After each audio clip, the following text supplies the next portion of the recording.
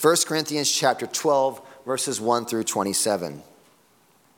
Now, concerning spiritual gifts, brothers, I do not want you to be uninformed.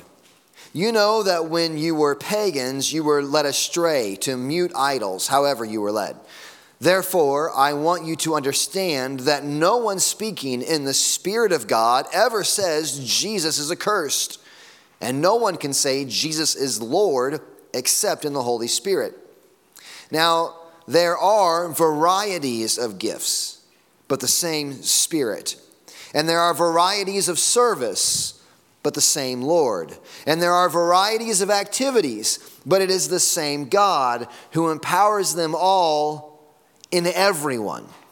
To each is given the manifestation of the Spirit for the common good. For to one is given through the Spirit the utterance of wisdom, and to another the utterance of knowledge according to the same Spirit, and to another faith by the same Spirit, and to another gifts of healing by the one Spirit, to another the working of miracles, to another prophecy, to another the ability to distinguish between spirits, to another various kinds of tongues, to another the interpretation of tongues. All these are empowered by one and the same Spirit, who apportions to each one individually as he wills. For just as the body is one and has many members, and all of the members of the body, though many, are one body, so it is with Christ. For in one Spirit we were all baptized into one body, Jews or Greeks, slaves or free, and all were made to drink of the one Spirit, For the body does not consist of one member, but of many. If the foot should say, because I'm not a hand, I do not belong to the body, that would not make it any less a part of the body. And if the ear should say, because I am not an eye, I do not belong to the body, that would not make it any less a part of the body. If the whole body were an eye, where would the sense of hearing be? Where would be the sense of hearing? If the whole body were an ear, where would be the sense of smell? But as it is, God arranged the members in the body, each one of them, as he chose. If all were a single member, where would the body be? As it is, there are many parts, yet one body. The eye cannot say to the hand, I have no need of you, nor again the head to the feet, I have no need of you. On the contrary, the parts of the body that seem to be weaker are indispensable. And on those parts of the body that we think less honorable, we bestow the greater honor. And our unpresentable parts are treated with greater modesty, which our more presentable parts do not require. But God has so composed the body, giving greater honor to the part that lacked it, that there may be no division in the body, but that the members may have the same care for one another. If one member suffers, all suffer together. If one member is honored, all rejoice together. Now you are the body of Christ, and individually members of it. Grass withers, flower fades, word of our God stands forever. Series Missio Dei this morning. We're getting towards the tail end of this, discussing what is God's mission in the world. And I want to start with this question: who here in this room this morning, who here is important to the work of Christ in the world? Who here is important to God's mission? Who in this room is important to God's mission in the world? Who matters here? Who's important? Laura, thank you. The obvious answer, but do we believe it? Laura says, everyone, Darren. That's right, I like it. Everyone is. Everyone. Many people, though, however, practically, we often fall into some sort of thinking that there are certain people who are more inclined to ministry. They're the ones that God really moves through. Many people would point to their pastor and say, that's the guy who does ministry around here. In fact, we have a term for pastors. They are the minister, right? We have a minister. They're the person who does ministry. But is that the end of the discussion? Laura says, no. I agree with Laura. No, that is not the end of the discussion. Who is important to the work of God in the world? Is it just the professionals? Are only those who are the professionals in ministry are the ones who are important? No. That's what we're talking about this morning. We've been working our way through this series, Missio Dei, His purpose, meaning God's purpose and plan, and our place in it. And we've said that God's plan is to secure for Himself a people who will glorify and enjoy Him, and then multiply those who will glorify and enjoy Him. God's plan has been to secure for Himself a people who are joy and glory multipliers, finding their joy in Him, glorifying Him because of the joy they find in Him, and then going out and reproducing that joy in Christ, that glorifying of God through Christ. That is His plan, for us to be joy and glory multipliers. And it's been His plan all along. We started looking at Adam and Eve.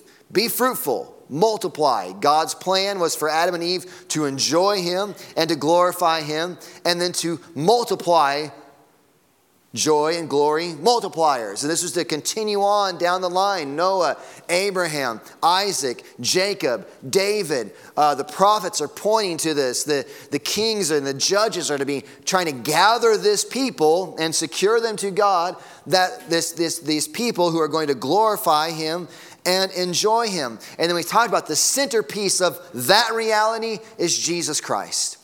The way that is finally culminated, the securing of those people, comes about through the work of Christ. He is the centerpiece of history.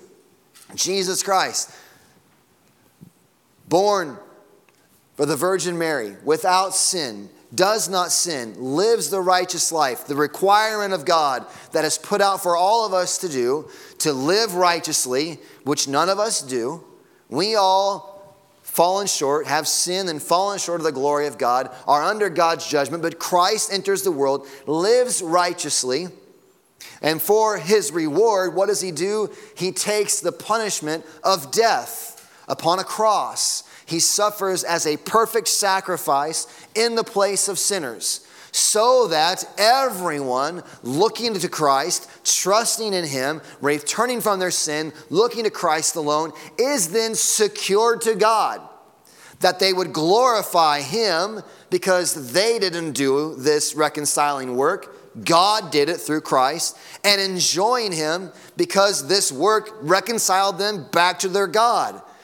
God secures for Himself a people who will glorify Him and enjoy Him. And the centerpiece of that is Jesus Christ. Through His righteous life and sacrificial death in the place of sinners, God reconciles His people to Himself. From there, that centerpiece, we cannot lose it. We said that if a church loses that centerpiece, it is no longer even a church. Christ is the centerpiece of all of this reality of history. From there, we move, though, into a more practical reality of how then God does plan to work this purpose. So this is what He was doing, securing for Himself a people that are going to glorify Him and enjoy Him. And we know it's going to happen through Christ. But what is that plan? And how does that, if it happened at the cross, well then, why isn't this just all done, right? If that was His purpose, was Christ, why isn't this just all finished, right? Because Christ has gone to the cross. The suffering has happened. The sacrifice has happened. Why isn't it then just all done? Well, last week, the answer to that was, what is the mechanism then that God spreads that? It is for the multiplication of that joy in Christ. There is a multiplication that must happen. What is the avenue by which people hear this good news? And the answer to that question was, the way that is spread is through all of God's people. All of God's people. Not select people, not special people, not upper class people as though they exist. They don't exist in the body of Christ. We all have our function and role, but it doesn't make first and second class citizens, first and second class ministers. We are the people of God. That's why we looked at 1 Corinthians. None of us gets to say, oh, I'm the ear, therefore I'm more valuable than you, the big toe. No one gets to say that. We're all part of this body. Last week, our main point was this: what God is doing for his people to secure them to himself, what God is doing for his people, he is doing through all of his people. It comes from this conviction. My friend, the pastor Jim Murphy, who was here a few weeks ago, says it this way. Says, whatever God is doing in the world, he is doing through all of his people. Whatever God is doing in the world, he is doing through all of his people. This is the importance of the local church, the importance of Christians living in the world as representatives, ambassadors of Christ. Whatever God is doing in the world, he is doing through all of his people. But it isn't just something I put on the board or some claim that Jim makes or anything like that. It's a reality that we see in Scripture. The book of 1 Corinthians is a crazy book. Like, we read through it. Didn't we? We read through 1 Corinthians together. I don't think we read 2 Corinthians together yet. But we read 1 Corinthians, and there's some wild stuff in there. And that church was a mess. There's all kinds of sexual immorality going on in there. This congregation, it just has in their lawsuits going on among them. Some people are getting drunk at the meals together. There's just there's drunkenness going on. There's disorder. There's just all kinds of wildness going on. And the Corinthian church is just a messed up people. And if anyone thinks church is supposed to be this all buttoned up, we've all got it perfect, we're nailing it, they haven't read 1 Corinthians, where we see the reality. This church is a messed up place. Now, that isn't to say, oh, good, let's all get as messed up as we can get and then gather together and call ourselves a church. That's not the point. The point is that the reality that we are all messed up ought not to be discouraging, that God can still move in and speak to and encourage us as a church, even as messed up as we are. In the midst of all of this mess, it's in the midst of all of that mess that this ministry of the people of God is reinforced. I mean, you might think, no, Corinthian church, don't tell anyone about Jesus. You get yourself figured out first, and then become a good church, and then maybe once you get graduated to, fourth grade Christianity, then maybe you'll be good enough to share the good news about what Christ has done for you. That is not where Paul goes. In chapter 12, verse 7, I tried to emphasize it as we were reading. He says, of the body of Christ, of those who are secured, of those who are in the family, to each is given the manifestation of the Spirit for the common good. There are no wasted members in the kingdom of God. There are no wasted citizens in the kingdom of God. Each has their place. Each has their purpose in the plan of God. Paul makes this point with one of the most memorable illustrations in the New Testament. I mean, if you've been around the church, the Bible at all, I'm sure you were aware and knew of the illustration of the church as a body. It wasn't the first time you've probably heard the ridiculous statement of the ear saying to the ear, eye saying to the ear, I have no need of you, or saying to the nose, it's talked about all through Sunday schools and churches all of our life. It's a great illustration. Every part has its place. Every part has its function. Therefore, every part is necessary. Paul uses this illustration not to talk about biology. He's not trying to become a doctor and say, see how you need all your parts. He uses this illustration to make a point. And the point is that every member has a purpose and a point to fulfill for the good of the church, for the good of the people of God. Whatever God is doing in the world, he is doing through all of his people. In the same way that the body needs every part, everywhere, working every day, the church's mission goes forward as everyone, everywhere, every day is walking in the specific ministry moment God has for them. Everyone, everywhere they go, every day that they go. Not just Sunday mornings. We all show up, which is great. I'm not knocking Sunday mornings where we show up and gather for corporate worship. This is not the only moment of ministry. It is everyone. It isn't just me. It's everyone. Everyone, everywhere, as they go out into the world, every day, operating, using our gifts for the multiplication of those who glorify God and enjoy Him. But maybe you're still not convinced, okay? So let's keep your finger in 1 Corinthians. Go to Ephesians chapter 4. We'll come back to We'll go back to 1 Corinthians here in a second. But Ephesians chapter 4, verses 11 through 16. This is Paul's argument to the church at Ephesus. Ephesians chapter 4, verses 11 through 16. And he gave the apostles, the prophets, the evangelists, the shepherds, and the teachers to equip the saints for the work of ministry, for the building up the body of Christ, until we all attain to the unity of the faith and the knowledge of the Son of God, to mature manhood, to the measure of the stature of the fullness of Christ, so that we may no longer be children tossed to and fro by the waves and carried about by every wind of doctrine, by human cunning, by craftiness and deceitful schemes. Rather, speaking the truth in love, we are to grow up in every way into Him who is the head, into Christ, from whom the whole body, joined and held together by every joint with which it is equipped, when each part is working properly, makes the body grow so that it builds itself up in love. Now, Paul does refer to sort of, you could call professional, titles. There's certain leaders that he talks about. The fivefold ministry, it's sometimes called, of the apostles.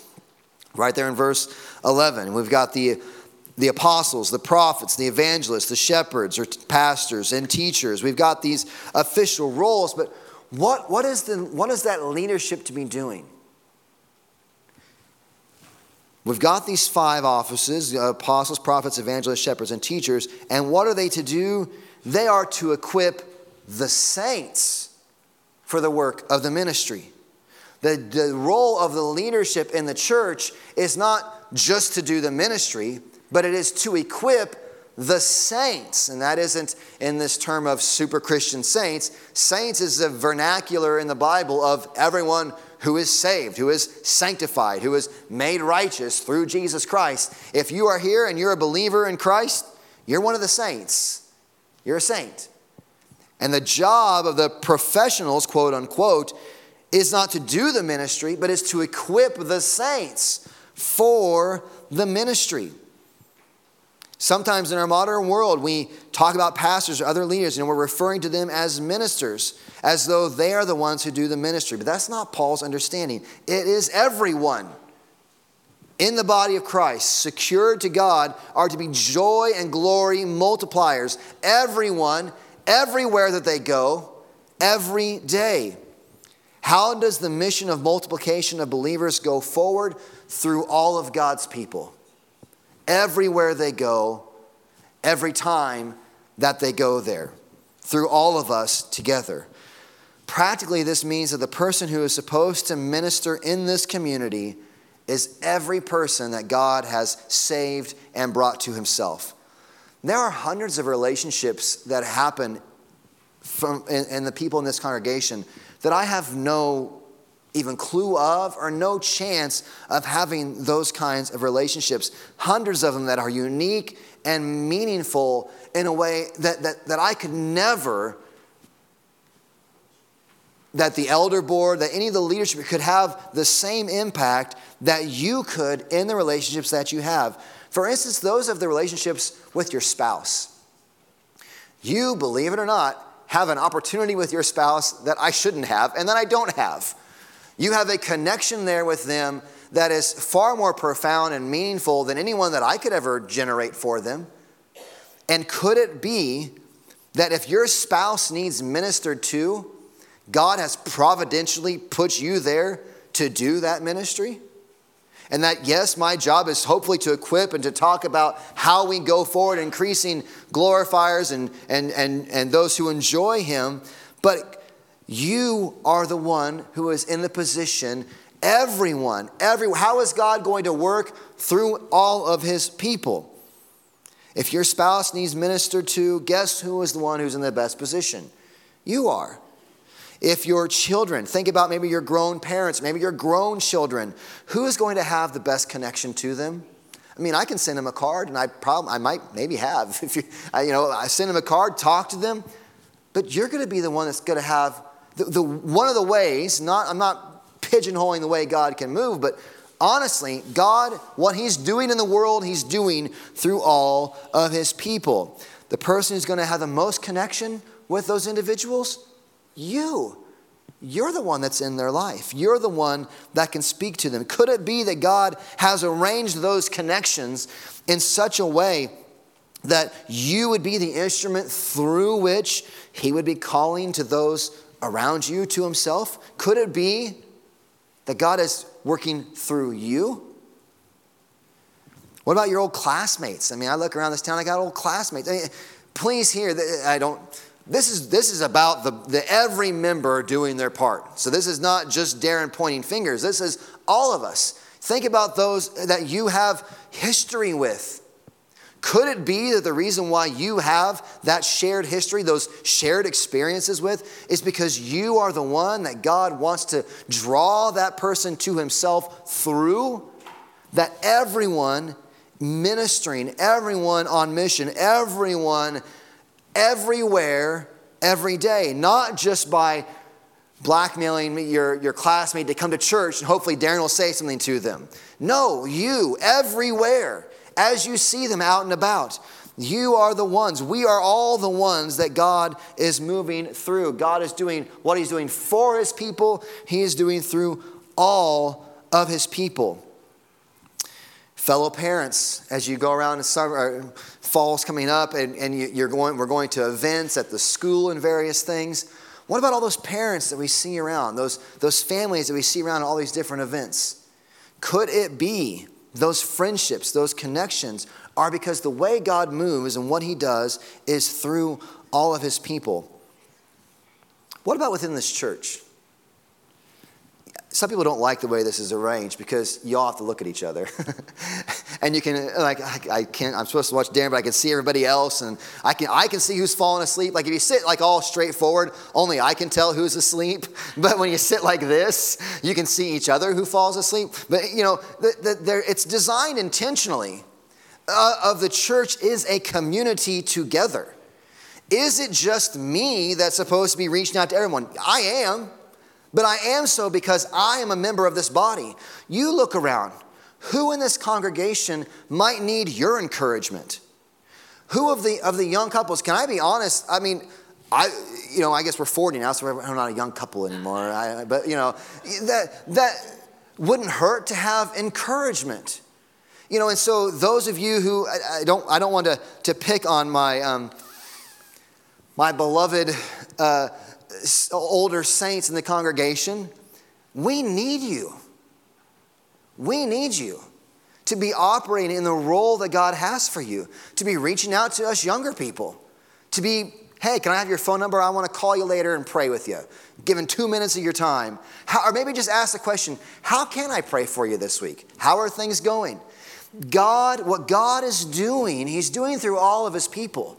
That means each one of you, I said when we started, from 9 to 109, every one of you, God wants to work through to accomplish his mission. So, there's that much practical ministry going on. Think about, and this is what I'd call public ministry, and everyone everywhere all the time is more personal ministry.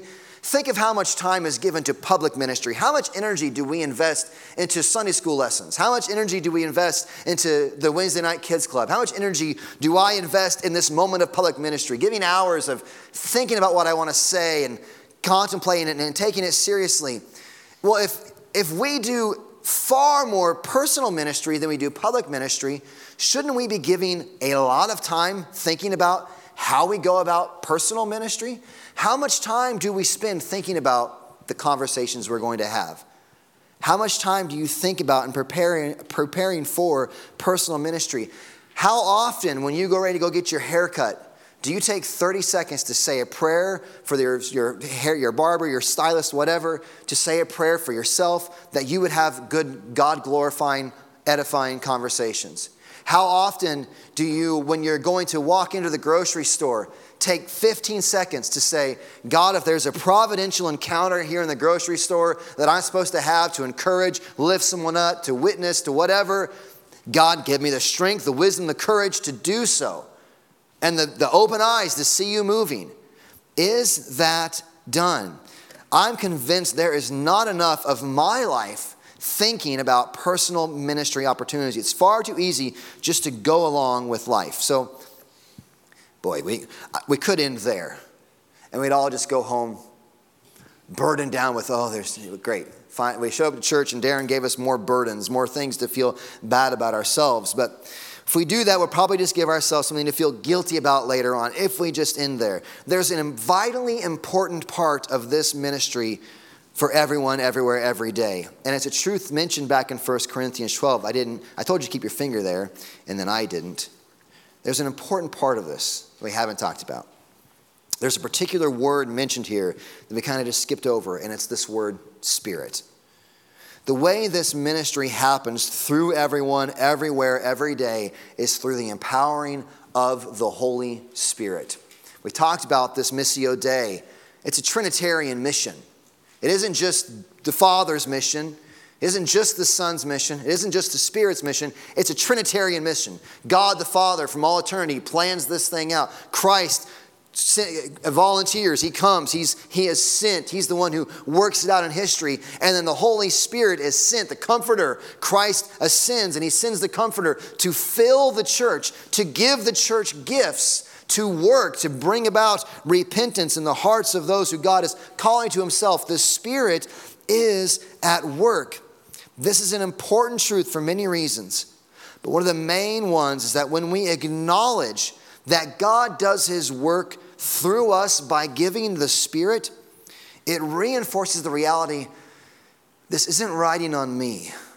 Okay, so there's a truth here we're talking about God. I want to be one of the ones who is everywhere, every day, everyone. I want to be one of the everyones who is doing this work, but this isn't about putting burdens upon ourselves. This is recognizing that it is through the Spirit that this does happen. God is the one who accomplishes his purposes. He's just gracious to include us into what he is doing. So the pressure is off. This is the grace. This is a grace that God is calling us into. The goal is not for us to seal a deal, or to convince someone to come to church, or to make sure to get some result. That is not the goal. The goal is not for you to make something happen. The goal is for you to be aware of the gifts that God has given you by his Spirit, and to be faithful and obedient with the opportunities that has been given to you. To do your little part in whatever God is doing in securing a people to himself. So what will that look like? It will look like becoming a people of prayer, as I mentioned earlier. Praying for your hairstylist. Praying before you go to the grocery store. Praying before you come to church. God is there. Here's a crazy idea. Take 5 seconds praying right now. Father, if what Darren's saying is something that I should be concerned about, point out someone here in this congregation that I should interact with. I should connect with. I should support. I should intentionally love. Pray. We become people of prayer, dependent upon the Spirit to guide us and to lead us and work in the accomplishing of his mission. It'll look like becoming a people of prayer. It'll look like becoming a people who are aware and willing for the Holy Spirit to do his work in preparation. So often, this idea of leaning on the Spirit means that, I'm just going to march into, I keep going to the hairstylist. I don't know why but that's a place we all have to go. We just march in and just, I guess I'll rely on the Spirit. Well, what if you let the Holy Spirit work on you before you go? Or maybe after you, have you ever had this happen? This happens to me all the time. I get done with a conversation with somebody, and a half hour later, I think of 5 good things I wish I'd said. Like, I wish I'd said this. I wish I'd said that. Oh, this would have been a better answer than the one that I gave. Well, maybe that's the Holy Spirit right then working in you. And maybe you should get out a piece of paper, or I have to because I'm not smart enough to keep that in my head, and put down a note. Hey, this is the person's name. I should ask this. Here's a better answer. And then next time, bring those things. Say, last time when I was here, I said this. But really, I think to this question here, maybe is a better answer. That could be the Spirit of God moving, because this isn't sealing a deal in the moment. This is God's doing a work. Could that be the Holy Spirit working in your life, bringing things up with you? We want to fix everything in one conversation, but maybe in God's wisdom, it's taking a little longer. So we become people of prayer. We become people aware and willing for the Spirit to move in preparation, and a people aware and willing for the Holy Spirit to do His work in participation. It is not us making things happen. When you see the person at the store, at the event, go and talk with them. Make the phone calls you need to make. Send the cards you need to send. Cook the meal you need to cook. Invite them over. Offer counsel. Whatever it is the Spirit has gifted you to do, walk in it. Everyone, everywhere, every day. What God is accomplishing in the world, He is accomplishing through all of His people. God is the one at work. God is the one who will build His church. And the way He does it is through the multiplication of His people as they seek to glorify Him and enjoy Him, but it is still His work. As we come to communion, maybe we need to repent of our uninvolvement and disinterest in what God wants to work in you and through you. There's forgiveness offered for that today. Maybe you need to repent of looking to yourself and trusting in your own work instead of looking to and relying upon Him. There's forgiveness for that today. Maybe you have minimized the work of the Holy Spirit in you and through you. There's forgiveness for that this morning. Let's come to the table, trusting in Christ's work for us, and leave this morning renewed and ready to live on mission, empowered by the Spirit for the work that God has for each one of us. Let's pray. Father, we need your help. I pray, Father, this would all be fueled not out of some sort of obligation, some sort of burden, but God, out of the joy of knowing this is what you have done for us. And the joy of a child who's brought along to build a project with their dad, and they bring their plastic hammers and they bring their plastic screws and screwdriver, and the father says, come along, let's get to work. And the building, the project is built, and the kid is just glad to be on the team with his father.